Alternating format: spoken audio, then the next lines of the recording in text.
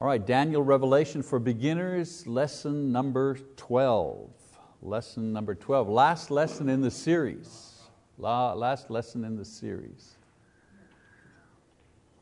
Now, if somebody asks you, you're talking about religion, you're talking about the book of Revelation, because usually most people say they have trouble with the book of Revelation to understand. So if somebody says to you, what's the book of Revelation about? Your answer is going to be very simple. It's going to be, the book of Revelation is about the struggle between the Roman Empire and the early church in the 1st and 2nd century. That's what the book of Revelation is about. They'll ask perhaps, well, what are all the symbols about? And you will answer, well, the book is written in a particular literary style. Here's the key word, apocalyptic, a literary style. The apocalyptic literary style understood to Jews. The Jews at that time, they understood that style of writing, if you wish. But the Romans did not understand, so they could communicate. John could communicate his ideas and his prophecies and whatever he was teaching about the Roman Empire without Rome knowing what was the content of his book. Then they may ask, well, what does the story mean? And you will say the story is simply a series of visions that John the Apostle had that has a certain plot line, a certain plot line to follow. And so here's the plot line, actually very simple. First of all, Jesus speaks to John and the church about the fact that he is about to reveal what will happen in the near future in the struggle between the Roman Empire and the church. Secondly, the story is told in a series of visions that John sees in heaven. For example, he sees God display His power, the power that God has to execute judgment on Rome. He sees Satan displaying his power, the beast and the false prophet and others that he marshals together to go against God. He sees Satan attacking the church with Satan's allies, and then God pronouncing judgment on Satan and his allies, and they are thrown into hell. And then God and the church rejoice in their victory over Satan and his servants as they take their place in heaven. And that's the plot line. That's pretty much the plot line. That's the story of the book of Revelation. Now in our last lesson we saw God defeating the allies of Satan, the beast and the harlot and the false prophet. And in the last 2 chapters of the book, John will describe the end of the demon Satan himself and the final home of the saints, which is in heaven. So our final episode, if you wish, begins in chapter 20, and that is the fall of Satan and the victory of the saints, the final judgment, chapter 20. And these are the main events that take place in this chapter. So we begin with the fall of Satan in chapter 20, verses 1 to 3. Now, I said to you last time that the story keeps the evil ringleader and his defeat for the very end. And as I said, we've seen a lot of movies like that where the villain is kept to the last 15 minutes of the movie, if you wish, before he's taken down, right? So the same idea here in the book of Revelation. We see it here. The defeat of Satan is short and is swift and is complete. So let's begin reading chapter 20, beginning in verse 1. It says, "Then I saw an angel coming down from heaven, holding the key of the abyss and a great chain in his hand." So the angel, of course, is the angel who sounds judgment. Ever notice it's always an angel? In the book of Revelation, it's an angel that throws the sickle. It's an angel who pours out the bowls. Angels are the ones who sound the trumpets. Now an angel arrives to announce and bring judgment upon Satan. The abyss, of course, is hell, the place of suffering, the underworld. Continue reading, verse 2. "And he laid hold of the dragon, the serpent of old, who is the devil and Satan, and bound him for 1,000 years. Satan is bound for 1,000 years. So we need to kind of explain this a little bit. Bound in what way? The imagery is bound, ties him up with a chain, but the meaning is no power, no effect. Is that what it means? He has no power, no effect? Well, he's bound in that he will no longer deceive the nations, because remember, that was the accusation. He deceived the nation, he deceived them and seduced them into idolatry. And so he deceived the nations into emperor worship, and in the past into all forms of idolatry and wickedness with nations in the past. So how is he bound? Well, he's bound with the gospel. The gospel is the thing that binds him, because now the gospel reveals the power of God. The gospel also reveals the power of Satan to deceive. And because he is revealed, he now is severely limited. His power is bound by the truth about him and the truth about God. Now people know the truth. They know who God is. They know who Satan is. They know his tactics. They know the punishment. They have salvation offered to them in the gospel. So the gospel is the power, if you wish, that binds Satan, that keeps him back. Then it says, bound for how long? Well, 1,000 years it says. Remember when we studied Jewish numerology, the significance of numbers? The number 10 meant something was complete, something was mature. So if it's 10 times 10 times 10, 1,000, then it's really something that is extremely mature, something that is perfect in time, which only God knows, in which God's will is completed, and not in a minute or a millisecond too late or too early. So 1,000 years represents some time frame that God knows and that God executes, which is perfect. It doesn't mean 1 year, 2 year, 3 year, 998 years, 909. It doesn't mean numerical years. It symbolizes a perfect time that God has set. And so Satan is limited in his power for a certain predetermined time, which John will later say is also time when other things are going to happen as well. And he's limited in his power, and the imagery that I used there is you have a very mean dog, okay? And that dog doesn't respect anybody. He's a biter, he's a mean dog, but you keep him anyways. And what do? You take a chain, right? And you put him on a chain, or a strong, steady chain. You drive a spike into the ground, and the dog can wander around in the yard and do his business and so on and so forth, but he can't get further than 20 feet away from his chain. He has a kind of a circle of influence there, if you wish, and if anybody steps in within the 20 feet, they have to deal with the dog. But the dog is limited. He can't go past 20 feet. Well, this is the same idea here. Satan is bound. He still has the power to deceive. He still has a great power to cause mischief and evil and so on and so forth, but it's limited. It's not an unlimited power that he has. He's been bound for a time. Okay? So let's keep going in verse 3. And he threw him, speaking of the Satan, and he threw him into the abyss and shut it and sealed it over him so that he would not deceive the nations any longer until the 1,000 years were completed. After these things he must be released for a short time. So Satan is released for a short time. A predetermined time of his restraint will end, and for a short time he will exercise his influence. Well, what is his influence? Well, to blaspheme God, or to deceive individuals into believing a lie.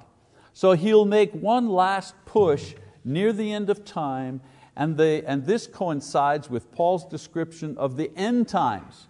Now if you switch over to 2 Thessalonians in chapter 2, verses 3 to 12, Paul talks about the end of time. There'll be a man of lawlessness, and he will be destroyed by Christ when Christ comes. And when you take these two scriptures and put them together, the idea is that this person will destroy many, and he'll be manipulated by who? Well, by Satan. When? The time that Satan is released for a time. Okay? Just like Satan used the Roman Empire for a time to persecute the church. And John is saying that the Roman Empire will eventually fall, and the church will rise up and will overcome this type of thing. Well, now John is is going to a prophecy that goes to the end of time, not just the near future like for Rome, that was a couple of 100 years into the future. Now here he's talking about what's going to happen at the end of time, and it's a repeat of what's happening here. So for a time, Satan will be bound, he'll be restrained. And then near the end of time, that restraint will be loosened for a short amount of time. And what will he do? He'll do exactly the same thing as he did with Rome. There will be a, quote, man of lawlessness. Remember, in here he's talking about the harlot and the beast and the dragon, right? Those are the images of the enemy of the church. Well then, at the end of time, another image that Paul uses is the man of lawlessness. And that man of lawlessness will be manipulated by who? Well, by Satan. To do what? Well, to do exactly the same thing that Satan does all the time. And that's to attack the church and to create mischief and disbelief and so on and so forth. Okay, so you see the two prophecies, how one is for a short time, one is for the end of time. So John leaves Satan's final demise hanging, just leaves it there, and he goes on to describe the victory of the saints in chapter 20, verses 4 to 6 and 7 to 10. So let's read verses 4 to 6. It says, then I saw thrones and they sat on them and judgment was given to them, and I saw the souls of those who had been beheaded because of their testimony of Jesus and because of the word of God, and those who had not worshipped the beast or his image and had not received the mark on their forehead and on their hand, and they came to life and reigned with Christ for 1,000 years. The rest of the dead did not come to life until 1,000 years were completed.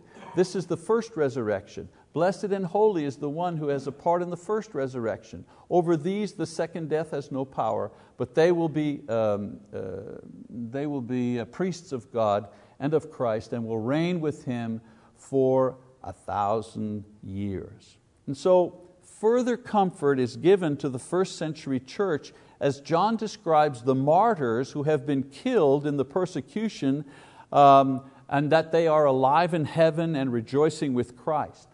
And he also mentions that the other saints will join them in this rejoicing after this 1,000-year reign is over.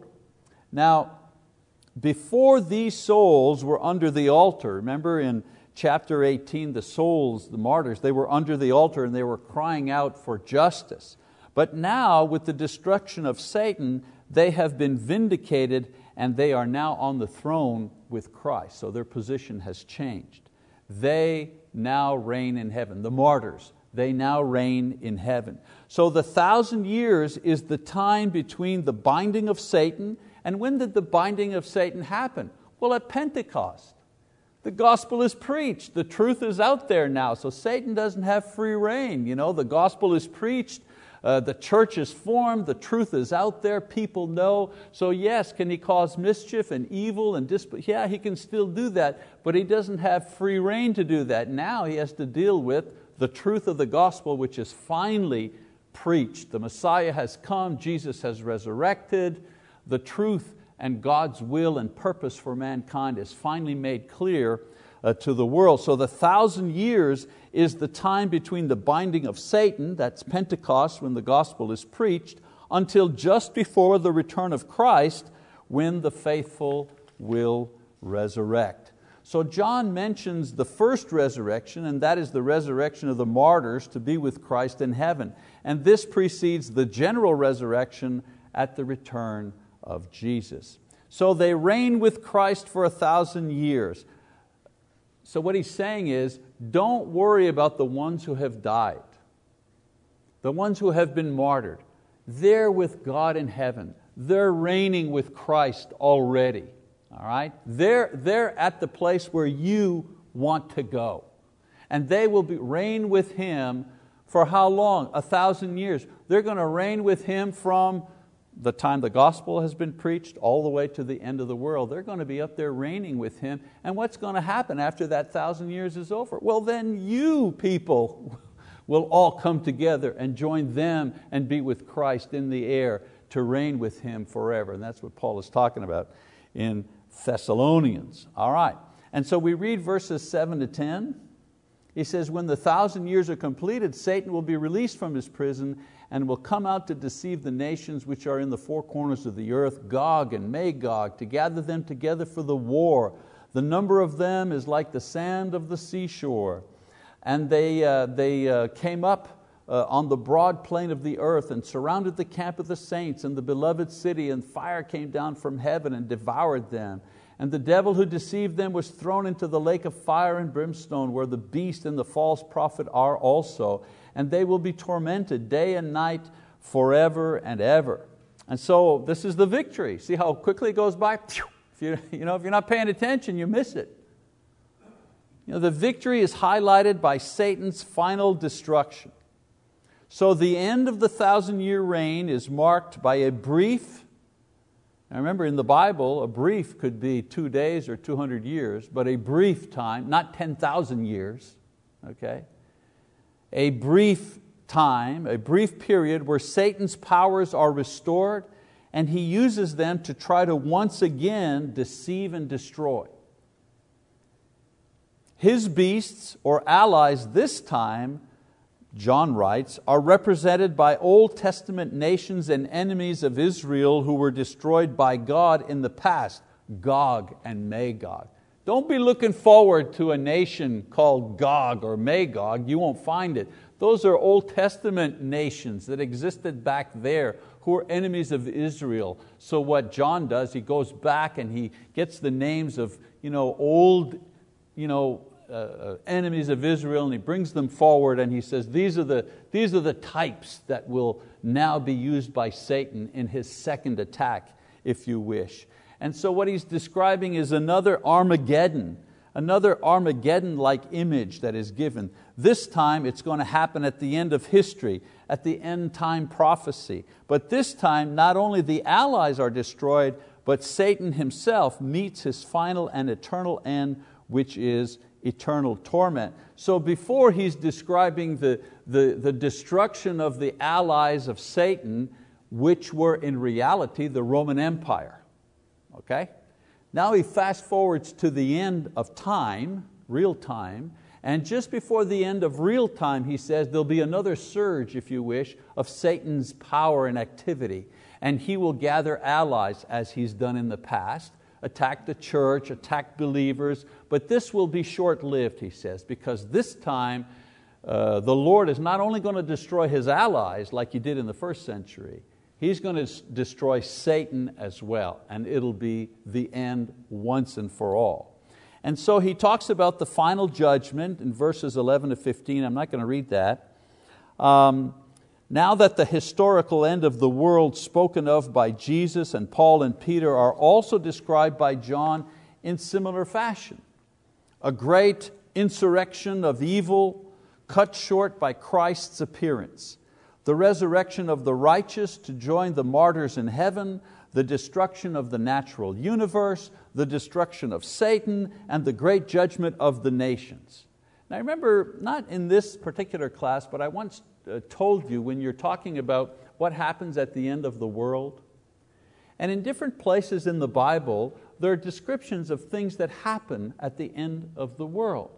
Paul, for example, talks about in 2 Thessalonians, that the dead in Christ will rise first, and then those who are alive will meet them in the air. And then Peter talks about the judgment of the wicked, and here he talks about the judgment of Satan and the great judgment scene. And then there's talk in Jude about the destruction of the heavens and the earth and the new heavens and there's all kinds of things that are talked about throughout the Bible that take place at the end of the world. But I'm telling you, all of these things all happen in the twinkling of an eye.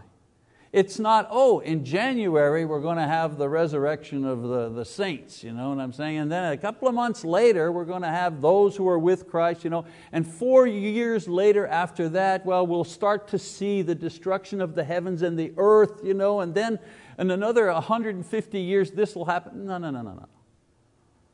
When Jesus comes, all of these things, the dead in Christ rise, those who are alive when He comes are transformed into their glorious state, and these two bodies come together to be with Christ. The evil also are risen and judged. The evil who remain are judged and sent to their punishment. Satan is destroyed. The old heavens and the earth are destroyed. The new heavens and the earth, the new dimension now comes into appearance, the heavenly kingdom. All of this all happens in a twinkling of an eye. One moment you're alive and you blink, and the next moment you open your eyes and you're there. And all of these things have happened. But because we're human and we live in a time continuum and we write things down, well, each writer writes about different things in different ways.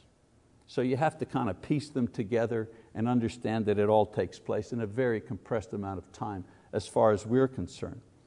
And so here, John only describes what happens to those who are not Christians or not Christ's. The believers, and of course is described in the next 2 chapters. So in this chapter he only talks about what happens to the evil.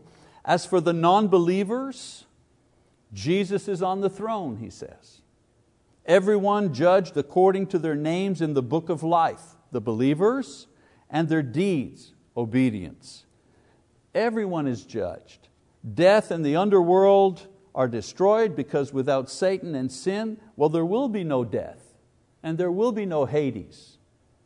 Those whose deeds were evil, actual committed sins or disobedience to Christ or disbelief, in other words, those who are not written in the book of life, well, those will go to their own reward, which will be punishment in the lake of fire. And notice one thing, that there is this is the same place where Satan and the beast and the false prophet, they all go to the same place. Well, so do the evil and disobedience. They go to that place as well.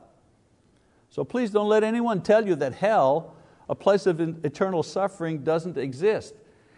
Especially when they use the argument, it's not fair. It's not fair.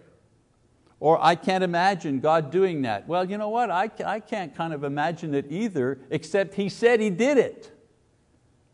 He didn't tell you why, He just says, I'm doing it. So please avoid that place. So now that Satan, we'll go back to the book, now that Satan's been judged and he has been sentenced, and John has prepared his readers of the future for the end time when he will reappear for a short time, now that the general judgment of the wicked and unbelievers and their end has also been described, John is now going to complete the book with the final vision of the saints and their place with God in heaven. So, what does John do? In the preceding chapters, he's encouraging his contemporary readers about what Satan is doing and how God will destroy, not Satan, but how He will destroy the ones that Satan is manipulating, which is the Roman Empire. Then in this chapter, he shoots forward to the end of time, and he's talking to us now in the future. And he's warning us and he's telling us there's going to come a time when this is going to happen again. And when this happens again, Jesus will come and destroy not only the ones that Satan is manipulating, but will destroy Satan as well once and for all. So there's encouragement for the Christians in the first century, and there's also encouragement for us who live in the future as well. So the final state of the righteous, chapter 21, he says, now that all the enemies have been destroyed. Here John includes the present day enemy of the Roman Empire and its persecution of the church, as well as future enemies, including the future persecution by future beasts, Satan himself, death itself. Once all of these are gone, John describes what will be the final condition of the saints in heaven. So here are the things he says that they will have. Don't have time to read all the 2 chapters, so I'm going to compress it for you. Here's what they will have, the saints. So the saints will have, first of all, perfect fellowship with God. You wonder, what am I going to have in heaven? Perfect fellowship with God. A new heaven and a new earth refers to a new order of things. Okay? The old physical universe is gone, and it will be replaced by a new and perfect dimension, which will include a place where there is no sea. He says that in verse 1, there's no sea. the sea of glass mixed with fire. That's a place of suffering. So there will be no sea there, no place of suffering. Verse 2, he says it'll be a place where the church is and is perfected, pure with no sin. That's why the church is seen as the bride of Christ. The ideal bride, of course, dressed in white is pure. And so the church is pure. And we know that the church is the body of Christ, but as we are now, are we pure? Nah, I don't think so, right? We still sin, we make mistakes, we don't treat each other the way we ought to treat each other, and so on and so forth. We want to be right, we want to live righteously, but just like Paul says in Romans 7, the things that I want to do, what do? I don't do those. And the things that I don't want to do, I end up doing them. So he recognizes that even though we have the desire to live righteously, the flesh is always at war with that desire. So what he's saying here is that in heaven, that war will have ended. The purity and the righteousness that we so hunger for and want in our lives and we want to see in others' lives will be a reality. A place where there will be perfect fellowship with God without interruption from the ravages of sin. This will be in contrast with those who were afraid, remember the 1-talent servant, or those who have not obeyed the gospel, or those who have been sinners. These, he says, will burn in hell in verse 8. So what will we have in heaven? Perfect fellowship for the saints, eternal torment for the sinners.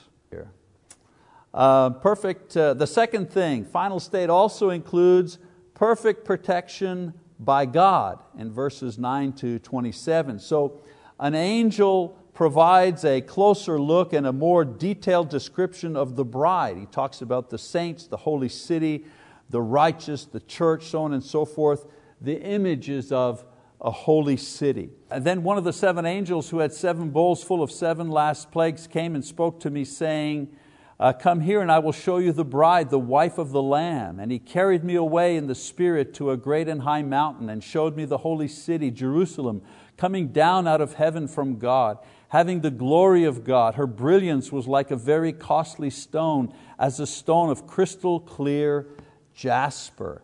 So John is told what he is about to see. He's going to see the holy city, which is the church, that has God's brilliance. How does that work, that has God's brilliance? You remember when Jesus was on the Mount of Transfiguration, what was the thing that the eyewitnesses said? He was brilliant, it was just shining. It wasn't that light was reflecting on Him, light was emanating from Him. Remember when Moses came down from the mountain, his face was shining? It wasn't coming from him. The brilliance of God had shone upon Moses to the point that his own face was bright. And he wore a veil, not to cover the brightness, but to cover the fact that the brightness was ebbing away. And so he describes heaven, this brightness is there. The beautiful city, the church, the relationship, the life that we have in heaven will be like brilliance, he says. He describes the city in verses 12 to 16. He says, it had a great and high wall with 12 gates, and at the gates 12 angels, and names were written on them, which are the names of the 12 tribes of the sons of Israel. There were 3 gates on the east, and 3 gates on the north, and 3 gates on the south, and 3 gates on the west. And the wall of the city had 12 foundation stones, and on them were the 12 names of the 12 apostles of the Lamb. Let's see. The one who spoke with me had a gold measuring rod to measure the city and its gates and its walls. The city is laid out as a square, and its length is as great as its width. And he measured the city with the rod, 1,500 miles. Its length and width and height are equal. So now he's describing the city. Imagine, this is imagery now.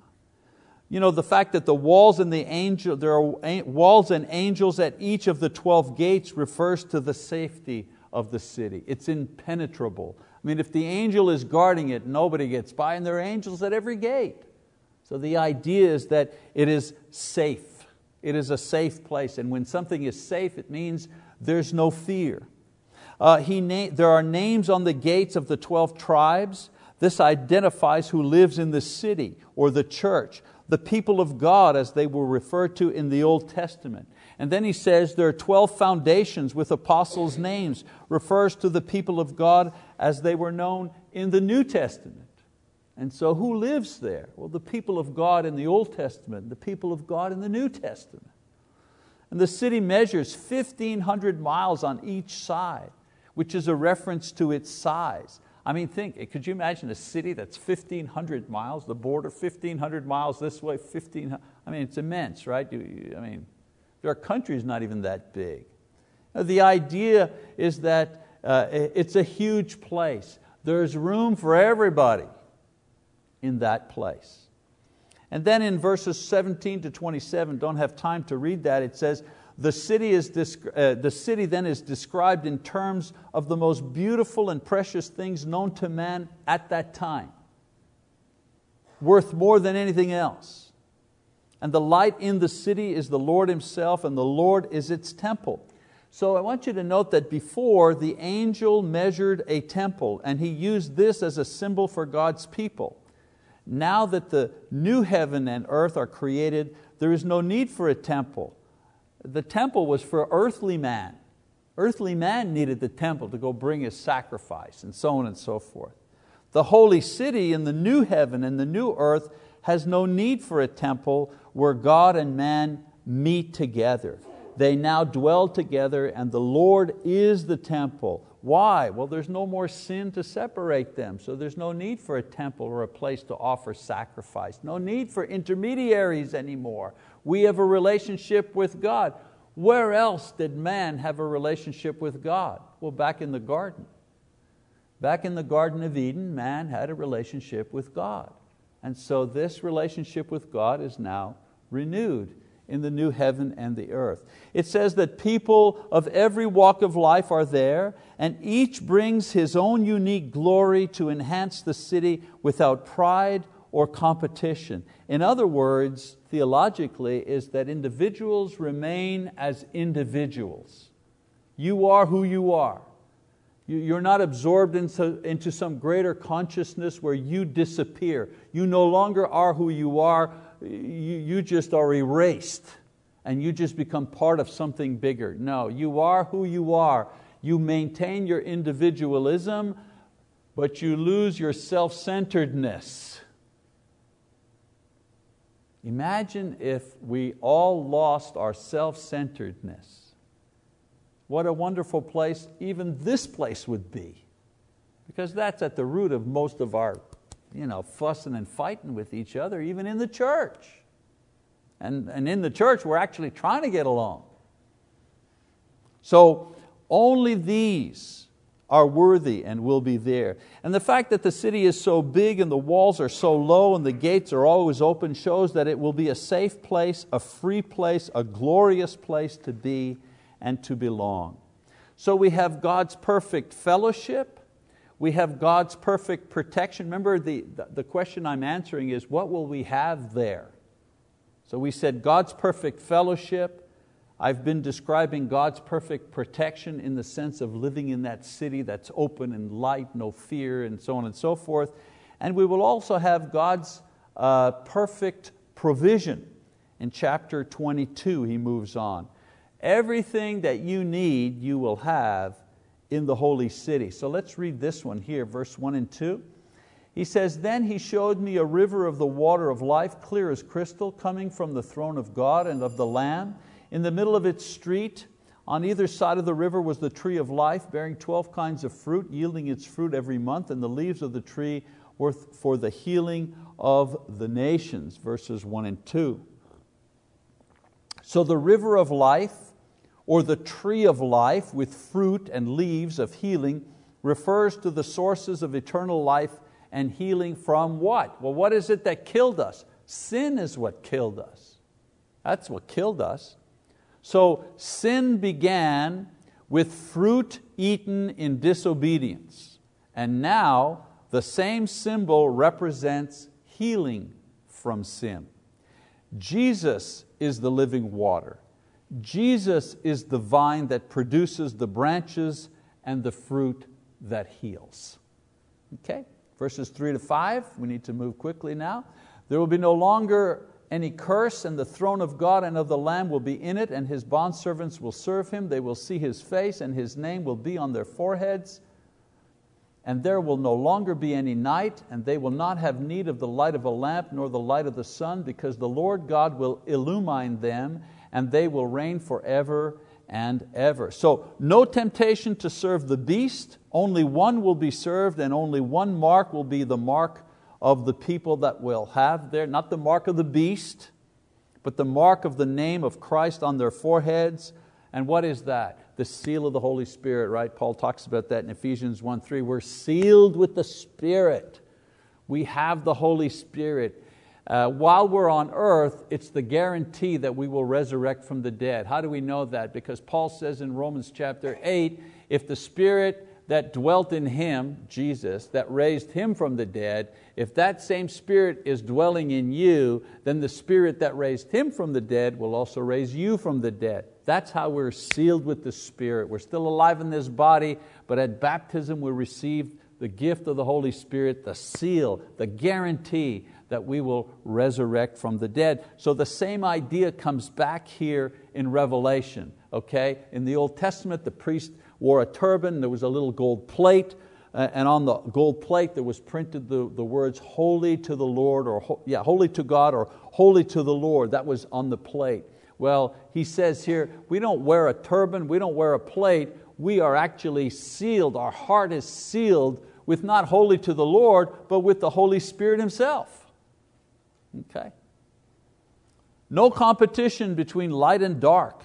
There's only the throne and there's only light, and the promise of the saints is that they will reign with Christ forever, and that promise made by Paul in 2 Timothy 2:11, if you're faithful with Him, you'll reign with Him. Well, this is the fulfillment of the promise. You will be reigning with Christ. So in the holy city, the New Jerusalem, the saints will dwell in unspeakable beauty, protected and provided for by God Himself, who will have a direct relationship with the saints. No priests, no apostles, no preachers, no deacons, no elders, no teachers in heaven. God will provide everything, and the saints will know and have. And here's the idea. We're going a little long here tonight. Forgive me, it's our last session. I'm trying to get it in. We will be equipped with the kind of body that will be able to stand in the presence of God without wilting, without being burned up. You understand what I'm saying? Right now, we would not want to be in the presence of God with this body. We would disintegrate in a moment. Just the shame of seeing Him and recognizing who we are, we'd want to kill ourselves. You understand what I'm saying?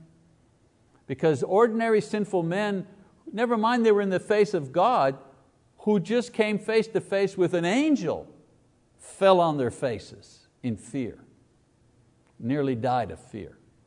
Can you imagine what would happen if we, sinful men and women, came face to face with God in this body? No way. So the promise is you get a new body, what's called a glorified body. What good is that body? Well, it'll enable you to stand before God without fear. You'll be able to take Him in. As much as He wants to give you, you'll be able to take it in. It's like gigabytes and terabytes in a computer. Will have maximum load capacity to take in what God wants to give us. And so he talks about the witnesses here in verses 6 to 9 and 16. He says, the fact that this is a true account is witnessed by three people. He says, first of all, come on, work with me. First of all, the angel, in verse 16 and verse 6 and 16, he says, the angel confirms that this is true. He confesses that the one who sent him was Jesus Himself. All terms refer to Jesus in different and biblical ways in chapter 22, verses 6 and 16. So the idea is John's wrapping it up and he says, how do you know this is true? Well, we have three witnesses. For Jews, 2 witnesses was enough, but he offers 3 witnesses, and 3 witnesses is a divine truth. The angel witnesses Jesus Himself witnesses in verse 7 and 16, and John witnesses in verse 8 and 9 himself. And then he talks about the instructions. Again, we don't have time. I need another minute to finish here. The instruction. Daniel is told to, let's see, yeah, there we go. Let me just get ahead here a little bit. Daniel is told to seal up his prophecy until the end. No one is to know or understand until the end times, meaning the time of the fourth empire, Rome. John is told exactly the opposite. You know, in Daniel wasn't allowed to reveal the prophecy. Well, John, he's told the opposite. He said, open it up, preach it, proclaim it. Okay? The final warning concerning the destruction to Rome is to come.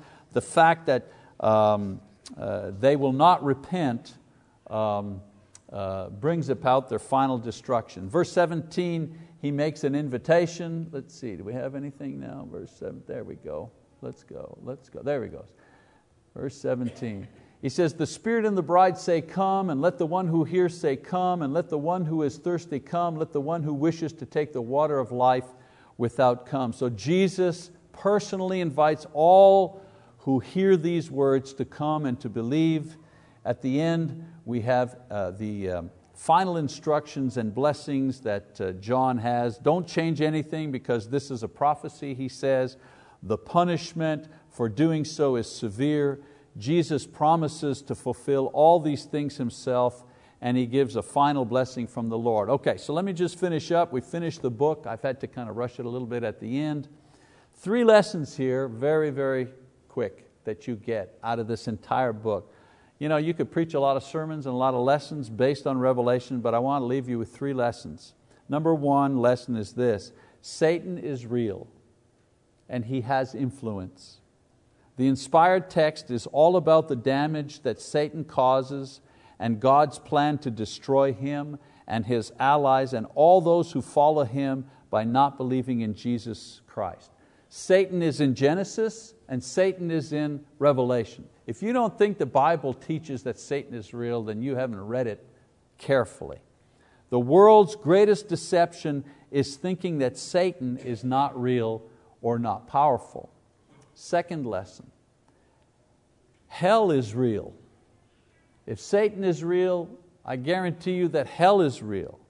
Again, Revelation makes very clear that such a place exists, and it's terrible. I have no joy. Most preachers don't like preaching about hell. It's a terrible thing. We do well to be afraid. We do well to make an effort to avoid this place. That's why it says that we should work out our salvation in fear and trembling. Why? Because to not be saved is a terrible thing. You know, there's no going back after that.